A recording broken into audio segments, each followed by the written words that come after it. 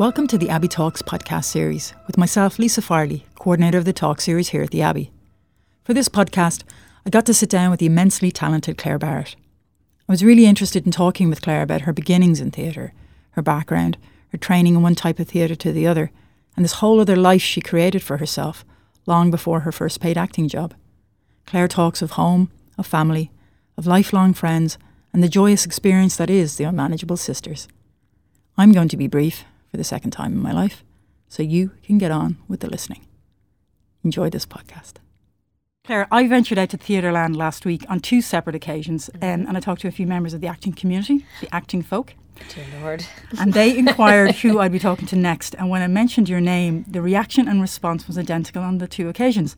Oh, she'll be great, she's so funny. Two things I know to be true. One, I absolutely agree with these accurate and truthful responses. Two, there is now a real threat that I will somehow make Claire Barrett unfunny. Well, this is it now. There's a lot of pressure on that one now, isn't there? So my question to you is, have you always been aware of having funny bones? And do you remember the first time you realised you could make people laugh? Oh, God, that's a good question now. See, the gas thing is, I think, when people say you're funny all the time, you don't think you're funny. And if you think you're funny, then that's where you're dangerous. Because if you go, I suppose, like in school, I would have been a bit of the class clown. And that was, it's not, like if you're the smallest girl and the youngest girl in the class and, in a mixed school as I grew up in, you have to find your little niche. And if everybody has a talent, I suppose, in some shape or form. And for me, it was probably making people laugh, and that would be the thing. And doing impressions, and that was probably more secondary school, really. I think in primary school, you just batten down the hatches and hope for the best that you survive. But and were you funny at home? Yeah, I think I was that person. If you know, well, now my dad is really funny and my mum was very funny, but my mum was funny with her friends, and maybe we didn't see as much of the funniness until we were older, but she actually had a great dry wit, and my dad would have been a real droll humour, and that's the kind of humour I like. I really appreciate it. But everybody has a place, I suppose, and me and my brother were kind of the middle children, and I think we were the ones that would do the funny things or the messing of the play. But I think you kind of have, even my grandmother, I remember coming home one Christmas and we used to have our Christmas presents on Christmas Eve, and I had decided everything that I got, I was so excited by, I put on at the same time, and my grandmother nearly lost her life. She was crying, laughing, we're like, Ryan. She goes, "Oh, Claire would wear anything." And it was just more the fact of, like, I think I enjoy when people laugh. I enjoy having a good time, and I think humour can break down an awful lot of things, and especially, sadness or difficult times. It was always a good method in our house to be able to laugh at something and to help us get through it. And what kind of household was it in Renmore, County Galway? In Renmore, it was a busy household. Now, my mum and dad came from Clonmel in County Tipperary, and they and my older brother and sister were born there. But thankfully, they came to Galway to have me. I know they moved to, my mum and dad always wanted to live beside the sea, so they moved to Galway, and God bless them, moved to Galway where it was a university town and they had the seaside, and we all availed of the seaside, but none of us availed of the university. We all went elsewhere to the university, but my mum and dad went to the university there actually at various times. So it was a lovely house and a busy house, and my mum was a great woman. She would have had to take she had to give up her job because of the marriage ban, as a lot of women did back then. So she was a great woman for trying to just get us involved in things. And so we were always doing something, and they weren't stuff that cost money particularly. It was just outings and picnics. And I suppose there was a local community group that did a pantomime every year, and my mum was very involved in that. She was a PR person, and then later on a chairperson involved in it. So we all signed up because there was a young group for that so you would do, they used to call us the Smurfs, which was, I think that was just because we were small as opposed to being blue, and we would learn a song and a dance, and we were part of this Christmas pantomime. So I was 4 the first time I was in that, and I think I got into it because my older siblings were in it, but they didn't realise I was only 4. And the following year, the lady who ran it said, now, anybody under 7 is not allowed in the room, and we're very sorry now if you're sad, but you'll have to go home and next year come back when you're over 7. So I started to walk out the room, and I'd already been in it, and she came, Claire Barrett, where are you going? And she called me back in. I said, I'm only 5. And she goes, but that means last year you were... Oh, wait a minute. So she sent me to the side. And I was one of Old King Cole's children the first year. And then the second year, I think it was Sinbad the Sailor or something. But anyway, I managed to sneak in. Maybe it was a bit of nepotism there now somewhere. I'd hate to say there'd be uproar about it. But yeah, I managed to stay in. And I think I might have... I don't know if I still hold a record for being the youngest person, but I was at the time anyway. I held that record for a little while anyway. Do you remember? I do remember performing in front of a crowd. I do remember that, actually. I remember people laughing, which I only found out recently was because, not recently, I found it out much later, was that it was because I was going in the wrong direction to everybody else and was so nosy that I was watching everybody out and around me and not paying any attention to the fact that the entire line of people were going to the left and I was going to the right because I was enjoying myself so much. So I had an interest in drama, so my mum sent me to Rebecca Bartlett, who would have been a Druid actress. And she lived a couple of streets up the road and she did the speech and drama exams, you know.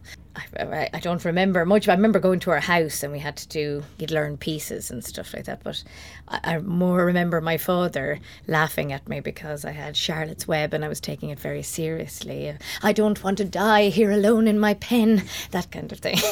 So I loved it.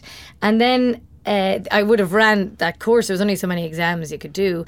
And I did those exams, and then she started running an improv class, and I think that's where and I was only about 8 or 9 at this stage, and we did the improv classes in a local hall, and that, like, the possibility of that was unbelievable to me and mind-blowing, you know, and it kind of sated everything. I was an avid reader, and I just loved that you could be carried off to these different places. You could be anything that you wanted to be, and that really, and even then I didn't think it would be a lifetime stuff, but I just loved the so and are you going to plays as well at this time? Oh, absolutely. My mum was a fantastic woman, my mum and dad, but my mum was, I suppose, the driving force about that. And Galway was a great place to grow up in for that. I mean, the Galway Arts Festival was out of this world. And for the first time when I thought, oh my God, I'd love to do this, was probably when I went to see I'm trying to think. I was looking it up a few months ago, actually, and I think it was 1985. There was a Spanish street theatre company called Els Comedian, I think they're called, and they unbelievably, they did this whole, they took over Galway, and it was a show called The Devil. And it ended up, we followed them all through car parks in the streets of Galway. And first of all, it's night time. You're allowed out. You're with your parents. You know what I mean? But it's happening on the street. And it was so live. Like, I mean, health and safety, it wasn't a thing at the time. And I think people were getting burnt from, like, exploding firecrackers. And they reenacted some of the Spanish Civil War on the top of the Spanish Arch. And just the simple thing, I mean, obviously I know now, but at the time I completely was absorbed by it. And they had a big battle with 2 men and they went down and then a body came over. You know, we're all screaming and crying. But I mean, obviously it was not a real human, but it was the most amazing thing. And it was on our streets, the streets we walked every day, completely transformed. And I thought, God, wouldn't you love to be part of this? It was just magic. And all free, all outdoors, you know. So the festival really was such a great thing for our county, for our city, because and to this day it holds a massive place in my heart. Like, if I can at all, like, I've been on tour and driven home on a Sunday just to see a show in the Galway Arts Festival, because it was such an important part of my life, you know, and seeing it. And so I think that was the first one. And then I went to see Rebecca, who was my teacher, Rebecca Bartlett, in Bernard Farrell's I Do Not Like Thee, Dr. Fell in Druid. And then that was this was indoors and it got dark and all this very funny stuff happened on the stage. And then, you know, this was the person who I knew to be my teacher, but she was somebody completely different. And she was on stage and acting in this wonderful production, you know. So and are you connecting the dots there, saying that if this is someone I know who's doing what I want to do, can I do it? Can I do that? Yeah, I think I did. But I think I did to one degree. But I still think there was a large part of me until much later in my life that realised, no, you can do it too. I thought I might have thought that that's what other people did. I enjoyed it, but was it a hobby? You know what I mean? And that, not that it was a hobby like I'd love, but I never thought you'd be good enough or that you could make a life for yourself doing it that way. You'd hoped that you could, but maybe I always thought it was for other people. And I don't know, like that changed eventually, but it took time, you know. So you go through secondary school, and then what's on your CAO form? My CAO form, that's what I applied for acting, because at this stage I was working with Anne Shoemate, you know, who was this wonderful lady who was, of course, kind of saying to me, you absolutely can, you know, why wouldn't you apply for this? And I went to school. And are you getting that support at home? Yeah, my mum and dad were brilliant, and they let us do everything and be part of everything. But I think they kind of didn't realise, or perhaps I didn't tell them that I was applying on my CAO form until it came in the post and go, no, look, there's my first choice, my second choice, whatever. And then they asked me, and I'd applied to Trinity. The Beckett course wasn't in existence at the time, and I applied for that, and you did the interview and everything and was offered, you know, according to if you get your points, then you can go into, it was drama studies and English, and in Trinity College. And then my CEO came in, and you have to do your change of mind slip, whether you're changing your mind or not.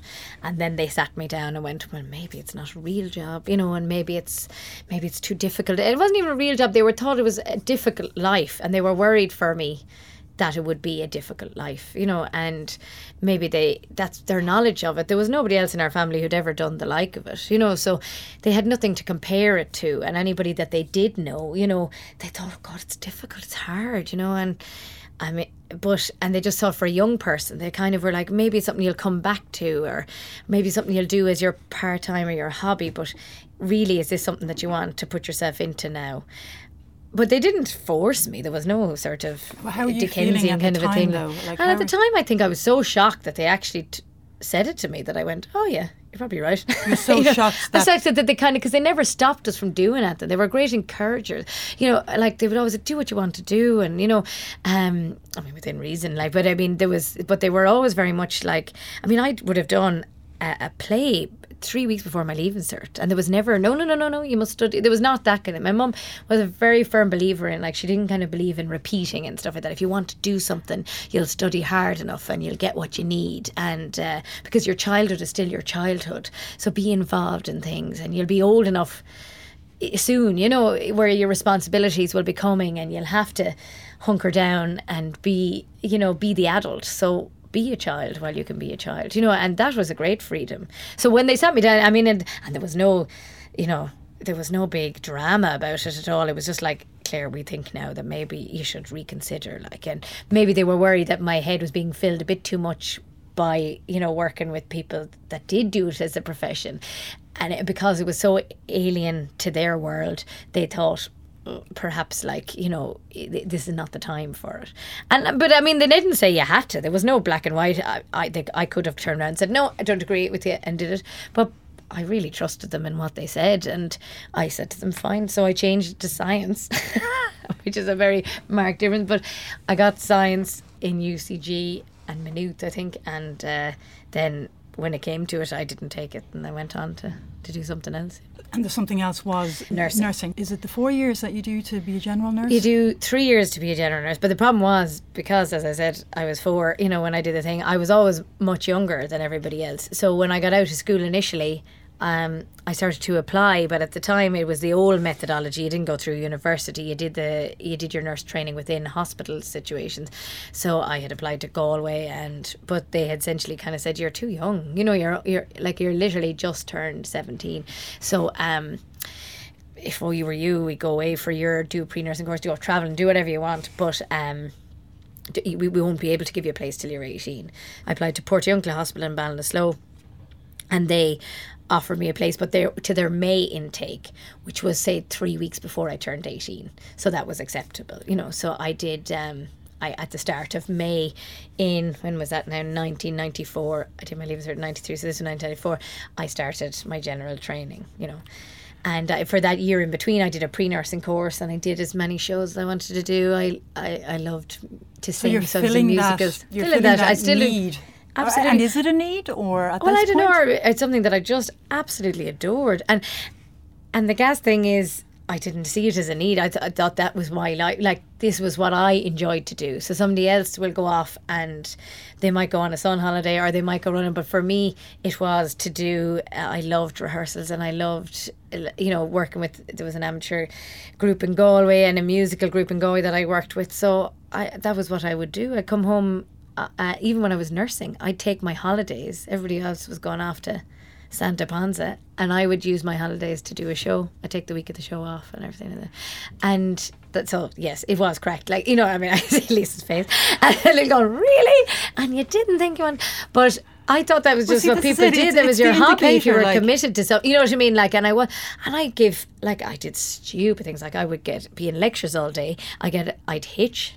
This was before the days when probably I will not advise hitching to anybody now. But I used to hitch outside the hospital, and you'd have to cover up because you weren't allowed to hitch in your uniform, so you'd have to hide yourself. Where are you hitching? Hitching from Ballinasloe back to Galway for rehearsals, and then I would get an early bus back in the morning to be in time for either work or lectures or whatever it was that I was doing. You're not like lying there exhausted some nights saying, I can't lead this double life, or like, what are you thinking through these years of training? I think you're just that it'll make you a wholer person, that you can't forget a part of yourself to be one other thing. Do you know what I mean? Like, and everybody was so on board. Like, there was a chorus master that used to quiz me because I was still doing it when I was in third year nursing, where I should have been settling down now at this stage, to be honest, and we would have, in the lead up to our final exams, we had a very strict head of department, fantastic woman. I mean, one of the most amazing teachers I've ever had in my life. But she would set us these exams every morning, so of course it was during the run of the show, and I was doing a show in Galway, and then the course master in the green room would quiz me on leukemia or the workings of the kidney or something, like, whatever it was that I had to be studying, like, at that particular time. I was very lucky, like, and maybe that's coming to later life. I can use the same thing. I would be a quick study, so I can learn stuff off. And probably was I learning stuff off, maybe regurgitating these exams, possibly at this time. Yes, I think I was. But so I would literally batten down the hatches and I would learn stuff off, and I would go up there and I would go in the following morning and I would do that exam and then go off again. And I had a great ability at the time to nap, which is gone from me now. I've lost me. And I would literally sleep for the 40 minutes on the bus, boop, get up, do my exam, do the thing.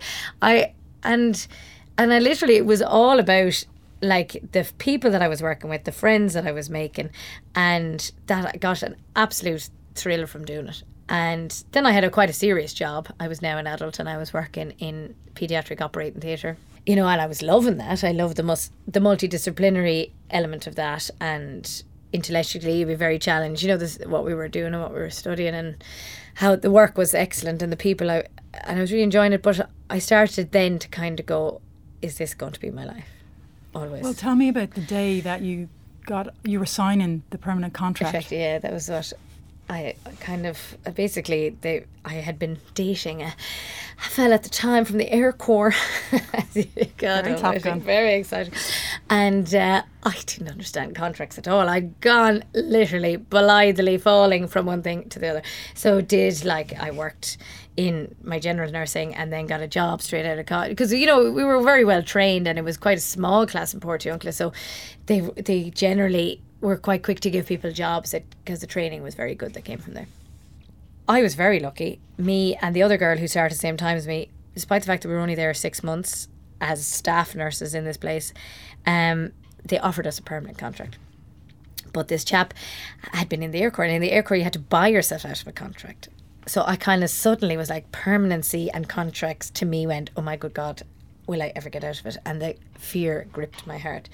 And the thing about being full-time staff nurse versus student nurse was that I didn't have the time, as much time, and also the level of concentration. I did an awful lot of on call, and both at night time and at the weekends. So suddenly that availability to be able to do your hobby, or what I thought was my hobby, doing the drama and acting, was suddenly getting smaller and smaller, and I was missing it dreadfully. So she said, poor Nuala, she was brilliant, she went to sign. I said to her, and how do I get out of this, as I signed my name? And she goes, what do you mean, how do you get out of it? And I said, well, I'm just on the off chance I needed to leave this. And she goes, well, you're paid monthly, you just give a month's notice. I said, just a month? And she was like, yeah. And I said, oh, okay. And that put the relief a little bit in me. And it was literally less than 3 months later I left, and I moved back to Galway with the intent to apply to drama colleges. So that shift must have always been in the back of my brain. I think it was. But to actually make the move and say, get rid of a permanent job, I mean, everybody wanted them at the time, and you couldn't get them anywhere else in the country apart from Dublin. Like, because Dublin, like, and I was experienced beyond my years in a way, because you had to be, because the turnover of staff was so much, you were accelerating through the ranks at a rate of knots. Like, I mean, it's quite unheard of to be made permanent after 6 months of working. So what age are you now, Claire? At this stage, what am I, 24 maybe, 23, 24. So what do you do? So I went home to Galway, deciding I was going to involve myself in as many productions as I could. I was going to audition for everything and tell no one, not even my family, that I was going to apply to drama colleges. And I was going to apply to Trinity and DIT, were the only two I knew of in Ireland at the time. And there was the Gaiety School of Acting. But I think at that stage I was also a little bit older, where I knew I wanted something that had a piece of paper. Not that the Gaiety doesn't have a piece of paper. It does. I'm talking about a degree that I could either build on or something, in case it didn't work out for me in the acting world. Like, that I would be able to teach, or I'd be able to go into that world. So I applied to those two, and I got my UCAS form for applying to England and abroad, because I knew there was a couple of courses. Yeah, I was going to ask London. you, was London ever an option Oh for you? yeah, absolutely. And I was doing it all through the CAO first, because I just thought, well, I'll go back and I'll train properly. That felt very important to me, and I know that's something that over the years I've met different actors, and people get into it in different ways. They come, some people train, some people don't, and it really is a matter of not preference, but I mean, nowadays more people are edging towards the training, but it's not to say that it's better or anything than it is. Some people have an innate talent and they can learn, and life is their university, and that's what they do. But for me, because I was coming from another profession, to have a piece of paper in the new thing meant that I could say, no, I've actually studied this. You know what I mean? I'm not a chancer. I'm not something. I have a frame of reference. I can talk about theatre in a way that I wouldn't have been able to do that before I studied. So I applied, and as I said, I didn't even tell my family I was applying. Yeah, I took a job that was a day shift, so that I'd be free for evening rehearsals and that kind of thing. And I took I worked in the Bon Secours in Galway and in the paediatric unit, and I did rehearsals night, and I did 3 or 4 different plays that year. And I went to a very good friend, Colette Heaney, who would have been a regular in on Tyviark. An amazing lady. She very kindly whipped me into shape, and I did 2 pieces, and I got What offered pieces a were they? Do you remember? Well, it was, when I heard now Catherine Byrne speaking about it, but it was Maggie from Dancing at Lunasa to this day. And you had to do a Shakespeare piece as well. And my Shakespeare piece, I think, was As You Like It. And I did Maggie from Dancing at Lunasa. And I, to this day, would absolutely adore to play it. But I just think it's the most beautiful play. It's a beautiful play. And I would have been it's amazing to be on the stage with Catherine Byrne, somebody who was there at the beginning of such a wonderful play. And so, yeah, it was gorgeous. And as I said, didn't tell anyone, went and applied, and then got offered the place, and then brought it to my parents. And they were kind of going, well, it's your money now if you want to do it, and you do the thing. And I said, well, I've applied, and because I've never done a university thing, I can get the grants, I can do the whatever. And they said, well, and they were completely 100% behind me, and there was always that, well, you're always a nurse, you can fall back on that. And I think it was hard for people to understand a little bit. I think people thought I was just taking a sabbatical, and that I would do these 3 years and then forget all about it, get it out of my system. But then the 3 years of studying, I studied in the Conservatory of Music and Drama in DIT, and my heart soared. Never in medicine things are wrong or right. And as you study legal implications and ethics, of course, there's opinions and stuff like that, but rarely your opinion was asked for, And so to be allowed that luxury of reading, oh my goodness, Like, literally, I must have been beaming for 3 years solid. Like, I don't think there was anybody who skipped into college in the same way that I did. And are you there as a mature student? I'm there as a mature student, which is a very funny story because apparently I didn't look like a mature student, and I'd say I probably didn't act like a mature student. But they are you the only mature student? I'm the only mature student. Really? Everybody else is 18, right. which is hilarious. And my first essay that went in, everybody got their essay back, and I didn't get mine back. So I thought, oh God, what's going on? And I got called into the office, and they're sitting down. Who's calling you in? Declan Drone. Remember Declan? And so Declan anyway called me in, and they're going through the essay, and he was like basically trying to see where I stole it from, and he was going on and on. He said that, you know, I mean, I got this, and I got a really good mark, you know, but he said, your references, and where did you get that reference? I said, well, I just read that book last week, and I thought it was great, so I added a bit of that in. It might have been too much, you know, this kind of thing. And he was like, no, it was a good point. And I said, and then there was this book, and he said, so you read about 8 books for this essay? And I said, well, it was the first one, you know. And then I just let the sentence slip. I said, and I suppose in nursing, nobody ever really, you know, let you do these kind of things, you know, or there was only very few books you could refer to, you know. So I said I probably went a bit overboard, but I was excited, you know. And he goes, oh, you're the mature student. And I said, oh yeah. And he goes, oh God. He said, oh, that explains a lot. No, he said it was too mature. The arguments were too mature. He was like going, it was, but you don't look like you're. And I said, you look very young. Oh God, thank God. Oh, that's grand. We thought we were going to have to, you know, rescind your mark because it just seemed a bit too. We thought you bought it off somebody or somebody else did your essay, because they said if you're just out of school, those thought processes were probably not applicable to that. Although there was very smart people in my class, it wasn't that. But I suppose at 18 you go in a different direction. It's, you know, whereas I thought I was being called in because I went a bit over the top, like, you know what I mean, you know, referring to 50 million books that I didn't really need to, you know. But anyway, so that was when they discovered I was a mature student, and apparently I didn't look like, which was good. I blended with my class. I'm sure now, as the years have gone on, that has separated somewhat. But they were a lovely bunch of people, and when I think better now, the classes that are coming out are more, you know, they're bonding together. And I remember going back to speak a couple of times and saying that to people, you know, get your own work out there. Like, you know, don't be and to was be that seen something and stuff that, like that. I mean, do you feel that DIT equipped you with the skills, I suppose, to do that? I don't know. I still think you're probably, I mean, I don't imagine it was any different in Trinity or anywhere else, to be honest. Now, maybe the Gaiety, because they're more, they know the business maybe better, the thing. But I think everybody's a bit lost because, oh my God, you're like an athlete when you leave college. Like, you could learn Shakespeare and 4 other contemporary plays in the one night and be able to rhyme them off and have somewhat of a, you know, but you would be able to, you're just primed and you're pumped and your brain is so agile and you just feel ready to go. Well, tell me about that momentum then. You're hurtling towards the end, the graduation year. You've done a recital and you've done the graduate showcase. Yeah. You're the one who gets an agent? Well, I didn't get an agent, but I got an agent who was interested but came to look for a man and not for a woman.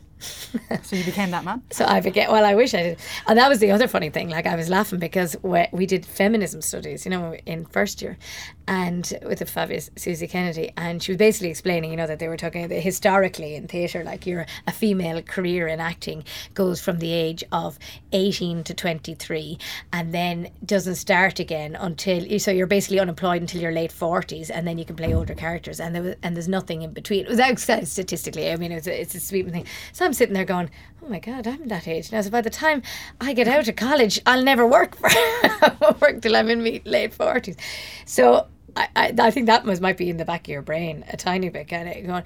But I still, you know, threw myself into it hell for leather. I did the thesis and I got invited to some workshops out of it. And the workshops, then I got offered an audition for Team Theatre Company, and I got that audition and got offered the part with Martin Murphy was the director, and that was my first professional paid job then, and was seen by the same agent who didn't recognise me. And I was like, well, no wonder. By the time you finish your recital and your showcase and your final exams, you look haggard. She thought I was much younger looking by the time she saw me in the thing, and she took me on, and that was great. And then thankfully I've been had an agent, ever since. But it was, so it wasn't initial. But I was very lucky. Like, I don't know if anybody got really an agent out of their showcase at the time. Things were quite lean. There wasn't enough going on. After those, what are those first few years like out of college? Yeah, they're kind of daunting because you are. But I have to say, and I've repeated the story because I'm sure it's not the same for everybody.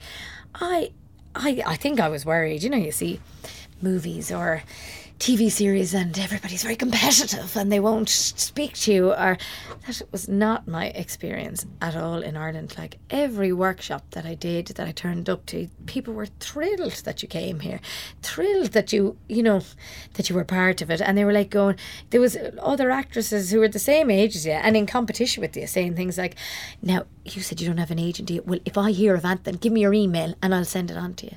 And I thought, who are these gorgeous people that are instant friends, you know what I mean, or they were being comrades at the very, you know what I mean, if you mightn't have seen them day in and day out, but they were just fantastic. And like, I met some of my future colleagues in these workshops, and we ended up, as I said, they gave me a little leg up in that if they heard of a workshop going on or they heard of an open audition or something, they passed it on, which was how I got started, really. And then once you get one job under your belt, you get a bit of a lay of the land and you kind of understand, okay, this is how it works, and you keep going. But that first 6 months were trying, and you're saying yes to absolutely everything in the hope that, somebody will see you and think, oh, she's not bad. Or, and you're still nursing? Are you still nursing? Yeah, I did, because I had to put food on the table, pay the bills and everything like that. So I used to do twilight shifts in Crumlin Children's Hospital, actually, which meant you could be available during the day for workshops and auditions and everything, and then you worked from 8 to midnight at night in Crumlin Children's Hospital, and then you were off then during the day again. So you were asleep by 2 o'clock, which meant, you were okay, like you weren't on a night shift per se. So, and that kept me going for a while. Can I skip forward to your work with Hot for Theatre and Amy Conroy and the award-winning I Heart Alice, Heart I? How many years am I skipping forward to, by the way, and how did that collaboration come about? Well, it's gas, because it's exactly what I was talking about. So when I was talking about future colleagues, I met at an audition, or not at an audition, I met at a workshop. So I did a workshop for Barabbas Theatre Company. It was 2 weeks rehearsal, or 2 weeks workshop. It was brilliant, and it was everything. It was kind of supposed to be in clown and physical theatre. And there was a girl there, and she was wild out crack, and we were having a good giggle kind of while we were working on the breaks. And that was the week 1. And then the week 2 of the workshop, we were still chatting and getting on great. And we both went for an audition. We had to get time off the workshop to have an audition. I think I went on a Tuesday, got the part, and then Amy went on the Thursday and got the part. So we were cast together in Bumbugs and Bees, which was the team production, which ran for 6 months. And I have to say, I kind of thought, going in as a mature student to acting, and having been a nurse and having had a whole other life before I went to, I didn't think I would make friends. That might sound really naive, but such close friends and such solid friends as I have through this business. And like, as my father would say, sure, how much more room do you have? You have too many friends. But here were these incredibly special people that were just coming into my life, and Amy Conroy was one of them, and Jim Roach, and I've worked with them both on this production, and friends for life, still are. So Amy and I met on team, and your team is a great. I mean, Amy had been working a good few years before that, but for me, being my first job, it was the most amazing training, because you're involved in the set, you're involved in the facilitation work, you're involved in the performance of it, and it's just, it's a company I lament, because I just think it's so sad that it's gone. And because the joy that you brought, I mean, you were doing 6 months now at ridiculous clock in the morning in a van, like a stomach-inducing van, journeys every morning. But every time you couldn't, but every time we used to be in a beehive built by the amazing Ferdia Murphy with these fabulous costumes. And when it would open, you'd hear this little gasp. And any cynicism in you or any kind of stuff like that would go, oh gosh, your heart would melt. And you do the show, and it was a powerful little show and great response always to it. So I met Amy through that, and we became very good pals. And then we did other work with Barabbas, actually. We did a show called 40 Songs of Green.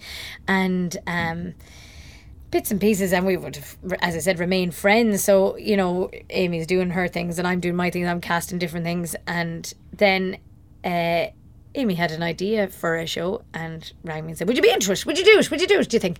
And I said, well, what is it? Well, it's this. I'm having this idea. I don't know what it is. It's not happening yet. So I said, okay. So we met and we did some devising for a couple of weeks, and Amy went away and wrote it, and then we came back and we did more devising and kind of editing and stuff like that. And you know, talked about the beats of what we wanted this thing to be. And we took on, I had to lie to several thousand people and tell them that I wasn't involved in anything. And despite the fact that I get up and pretend to be somebody else every night, I cannot, as Claire, lie very well. So I used to do this thing where I'd play with my scarf. And as Amy was laughing, going, you'll choke yourself one of these days, because I'd just be twisting the scarf. No, I'm not in anything. No, it's nothing. Because the premise of the first thing was just to see, could we pretend to be real people? And we, you know, caused a blurb, and all these people were going, oh, I know them personally, these two women. And it snowballed. It's like a Chinese whispers kind of thing. Oh, do you know them? You must know them. They're from the Crumlin Road, these two ladies. And sorry, for anybody who doesn't know, it was a show about two elderly ladies who were in a couple, and it was set like a piece of documentary style theatre, and they would explain their lives and their love for each other. And so people working, we had politicians and famous people kind of saying, I think everybody should come out and see this show and support these wonderful women who are taking the time to come and speak about their lives. So the only people who knew about it were me and Amy, the wonderful Val Sherlock, who helped us create the faces, Jack Cawley, who did our music, and Caoimhe Regan, who was obviously our stage manager, and Rasha Gone, who had been the wonderful leader of the Fringe Festival at the time, who took a chance on us. Like, we were very naive, and it was just about getting the show on and see could we pull it off, you know. And we went dressed as the ladies at one stage, but we did loads of sort of recce's as well. Like, we used to sit in Boyers when it was still open in the cafe, watching women of that age, you know, and what they were wearing and, you know, how they held themselves. And we'd take sneaky pictures, you know, which is, I'm sure if anybody lifted our phones of the time, or our iClouds, looks highly dodgy, you know, of seeing women of certain, in their 60s, like side profiles of ladies and things.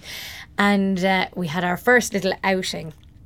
We decided, Val came and he'd given us a couple of workshops instead, and we tried everything from prosthetic stuff to, and eventually it was Val had to teach us how to use the makeup and the light in order to create the effect.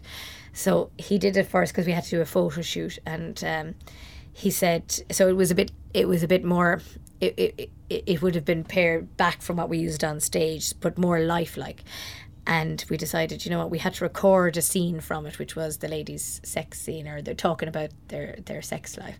And we were meeting in a hotel in town. We were meeting Jack Cawley, and we went dressed as the women with the makeup on, and we thought everybody will notice. Nobody passed an eyelid, and we sat there where we'd arranged to meet Jack, and he walked past us. So we were like going, okay, boom, this works then. And then we went on stage, and it becomes apparent, you know, that you can see people looking, going, is that, I don't know, is that them?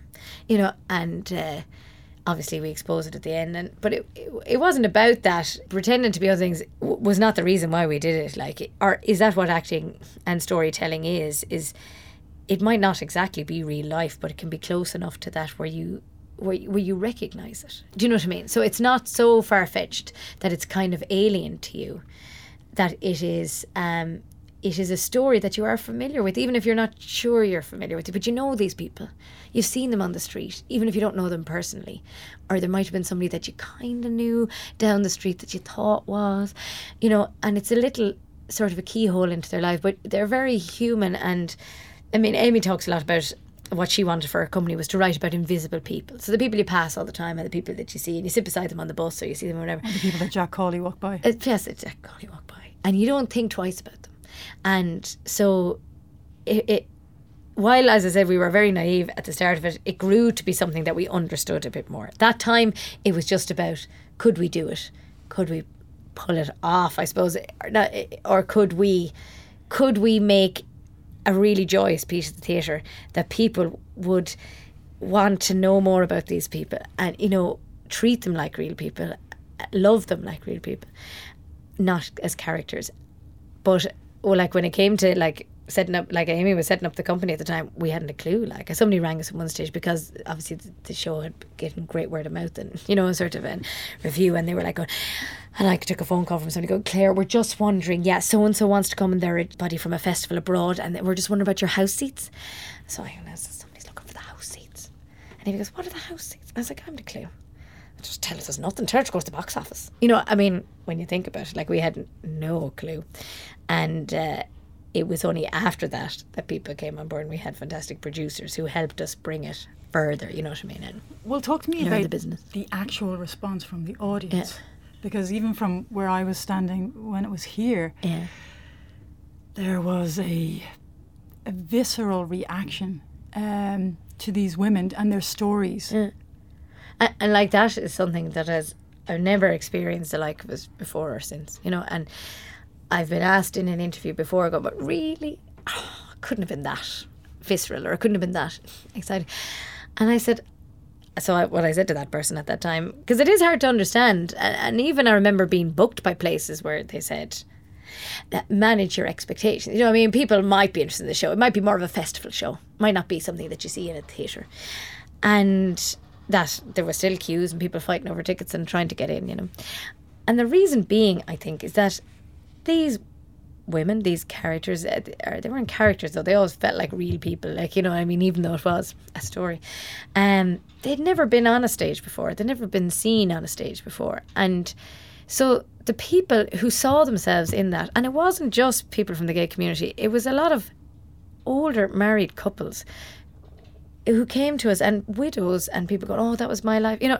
So men and women alike didn't see them as a gay couple, they just saw them as lovers and saw them as women of a particular age, people of a particular age, and they just really fell for it, and it spoke to them. There was times like, you know, my character could be a little bit judgmental, and that was very important to us when we were doing the stuff. And like, you know, is that it's not always that black and white. There's not the lovers and the haters. There's not the people, you know, there's an unconscious bias, as we know from all our research here, making the feminists and everything, in everybody, and even within yourself, you know, kind of, you know. And the struggle for this woman in relation, like with our society, with religion and with everything, all these things come into play. Nothing is as straightforward as you meet somebody and you fall in love. You have all these other battles. And then so I think because there was the person who was clearer about their sexuality and the person who wasn't, that's why it spoke to all aspects of society when people came to see it. And it is the only show where I've had an audience member, while taking my curtain call, walk up to the front, and it happened here in the Peacock, and stick their hand out and ask to shake my hand and say thank you. And like, I felt very responsible to tell that story. That like it became a different thing. It wasn't just a job, you know. It was like, it was, and that's not to put a fine point on it. We're not saving lives. It's not about that. It's just about. But I actually felt like going, well, I am glad that you saw yourself, and I'm glad that this has been a transforming experience for you, like, because that's what theatre should be about. It can't be like that all the time. You know, I understand that. Like, you know, if it was, you know, there's also the call for entertainment and, you know, and everything like that. But sometimes you can do both. You can transform, and you can allow somebody to shine for that minute, because it wasn't me and Amy on that stage. It was like that lady who stuck out her hand. That was her on that stage as far as she was concerned, and everybody could see her, and that's what she was so excited about.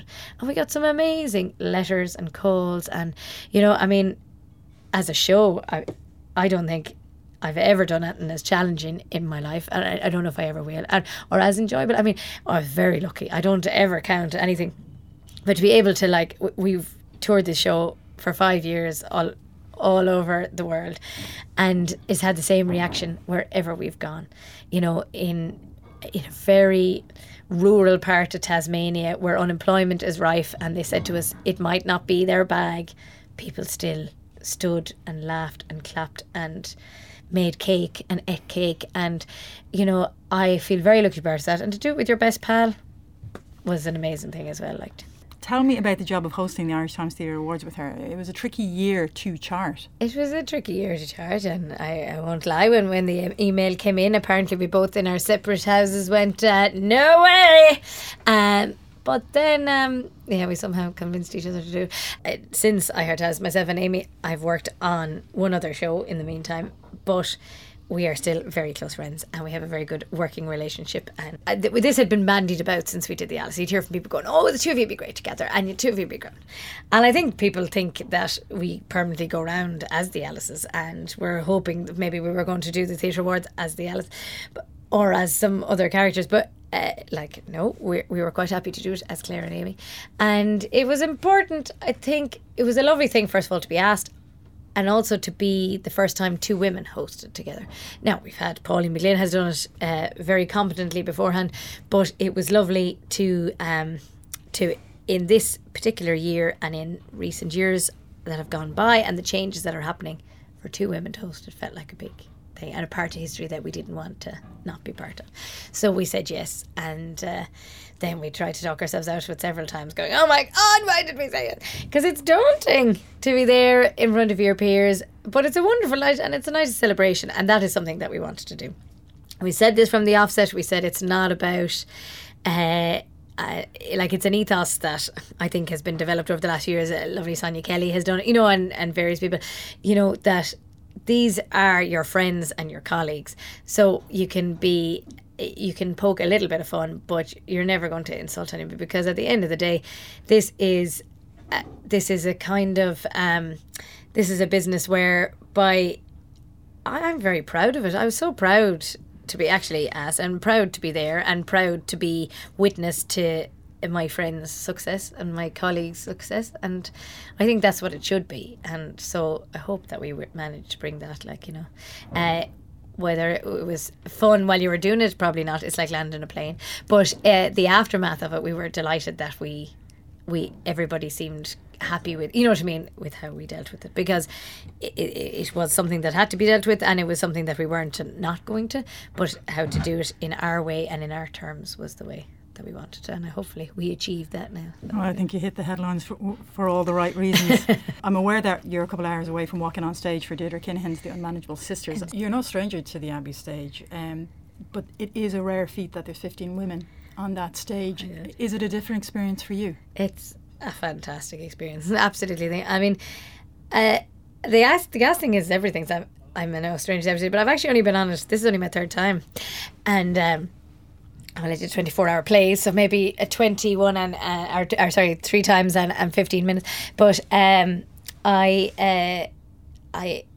there's something very special about this stage to begin with, but then also to be able to share it with 14 other women. Like, I have to say, it's been one of the best experiences of my life, and I didn't know what it was going to be like. I didn't know, because first of all, it's a new play to us, I've worked with Deirdre before, so I was delighted that Deirdre was getting this opportunity, and I love her stuff. And but I was working with people that I have admired for years, so I was afraid, am I going to be staring at them now and tripping over myself? Am I going to feel self-conscious? Will I not feel confident in the room with them? Or, and we said this on the first thing, and it sounds now like we're blowing smoke up, but we're not. I have to say, I've never felt as ready or as supported on stage by a cast in my life. And that's no disrespect to anybody else that was down there. It's just every single person, well, especially for a cast that big.